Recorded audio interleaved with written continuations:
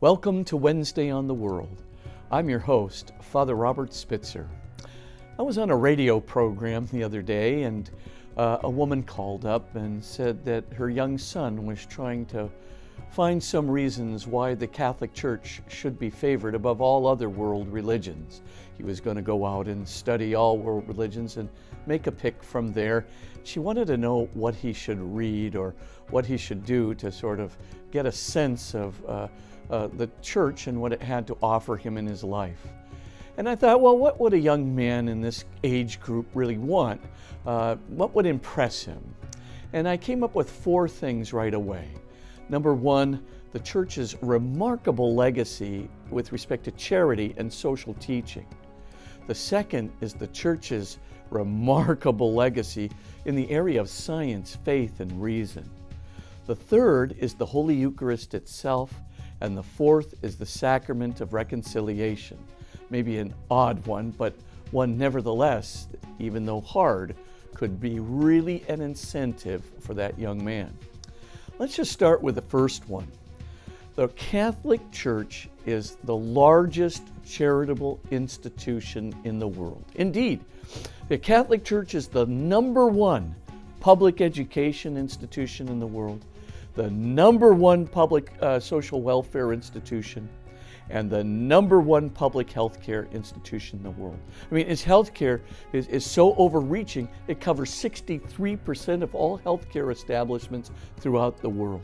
And that comes from the teaching of Jesus. That comes from following the teaching of Jesus. Very impressive to young people. But more than this, the Catholic Church has created the most complete and comprehensive teaching on social doctrine of any church in the world by far. Its so-called social teachings of the Catholic Church they cover international relations, economics, labor in the workplace. They cover government. They cover war and peace. It's the most remarkable, set of documents you can possibly imagine. And it's all put out in a wonderful document called Compendium of the Social Teaching of the Catholic Church. The second major area that I think would impress this young man is the Church's history of involvement in faith and science and reason. And just to mention a few things, when I tell young students that the Catholic Church features 172 priests who are involved in the integral development of their scientific disciplines, all scientific disciplines, physics, chemistry, physical chemistry, biology, etc., it really shocks them because there's such a close connection between the church and science. I tell them about some of the very stellar figures when they hear that Nicholas Copernicus was a Catholic cleric, right? That this is the father of the heliocentric solar system, the Copernican revolution, so-called. And then when I tell them about Gregor Mendel, they know he is the father of quantitative genetics and that he was a priest and an abbot. And when I tell them that Bishop Nicholas Steno was the father of contemporary geology and stratigraphy, when I tell them that Monsignor Georges Lemaitre was the father of the Big Bang Theory, that's what really blows them away. The father of the Big Bang Theory in 1927, 3 years before Hubble published his data, Georges Lemaitre, a Catholic priest and a colleague of Einstein's, actually published the first mathematically based theory of the Big Bang, what he called the primordial egg. So this is just a tip of the iceberg. The Catholic Church is the only church in the world that can even claim that they have their own pontifical academy of sciences. No other church has one. No other church sponsors 17,000 high schools with good contemporary science departments in them. No other church in the world has observatories in 3 different countries in the world that actually make contributions to the latest scientific developments. It's the Catholic Church, the Faith and Science Church. Don't oppose the Catholic Church to science. We have been integral in its development. The third area is the Holy Eucharist. I can't get into all the details now, but the Holy Eucharist is the most significant gift or grace that has ever been given to anyone at any time. It is Jesus' whole gift of himself, body, blood, soul, and divinity.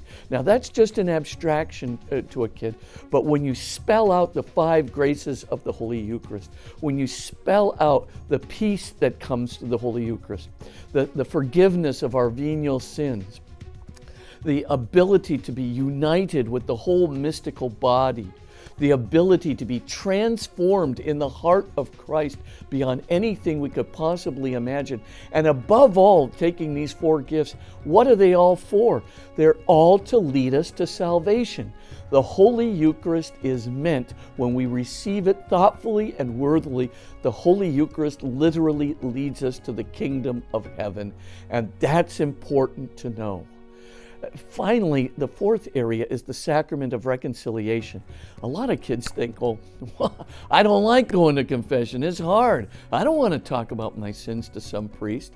But at the same time, when you think about the graces of the Sacrament of Reconciliation, that it gives you absolute and definitive absolution, forgiveness of your sins. You can be sure there's no other religion in the world that gives definitive absolution. There's no other religion in the world that can tell you your sins are forgiven through the power of Jesus Christ, given in John 20:20, right, of Jesus to his disciples. There's no other religion that does this and carries this forward. We can be absolutely certain of the forgiveness of our sins, and that is critical. Just, if you're praying in your bed at night, you can't just know this, but you can through the Sacrament of Reconciliation. The Sacrament of Reconciliation helps us to form our conscience. The Sacrament of Reconciliation breaks the spell of the devil. It's the worst enemy, besides the Holy Eucharist, that the devil ever had. If you want to be catapulted out of darkness and evil, and we do not know the half of the seductions that the devil is subjecting us to, the Holy Eucharist, and above all the Sacrament of Reconciliation, just breaks that tie, breaks that spell. The Sacrament of Reconciliation gives us the grace of healing. There's so much damage that we do to ourselves. We kind of, lives of sort of sinning unthinkingly, and yet the sacrament can just break that spell as well.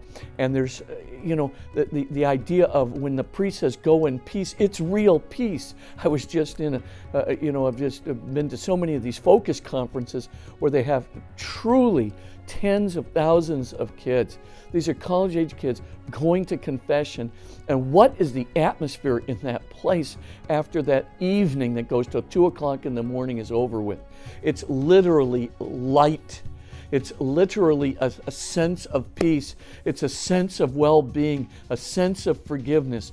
There can't be any greater gift, beyond the Holy Eucharist and the Sacrament of Reconciliation. These kids get it all, and you could just feel the energy in that place around these sacraments. 4 things to really think about. This is what makes the Catholic Church so special, among many other things. Number 1, our legacy of charity and social doctrine. Number 2, our legacy of faith, science, and reason. Number 3, the Holy Eucharist, the body, blood, soul, and divinity of our Lord Jesus Christ, which completely transforms us and leads us on the road to salvation. And the Sacrament of Reconciliation, the guarantee of the forgiveness of our sins, the peace that comes through it, the breaking of the spell of the devil, the healing for our souls. This is what makes the Catholic Church so special. If you want to give a very full article on this to your kids, you may want to send them to magicenter.com and go to the landing page called The Reality of Jesus in the Church, and just click on that article called What's So Special About Christianity and the Catholic Church. Or if you want the article sent to you by email, just go to Susan@magicenter.com. That's Susan at magiscenter.com. God bless you all. I'm your host, Father Robert Spitzer.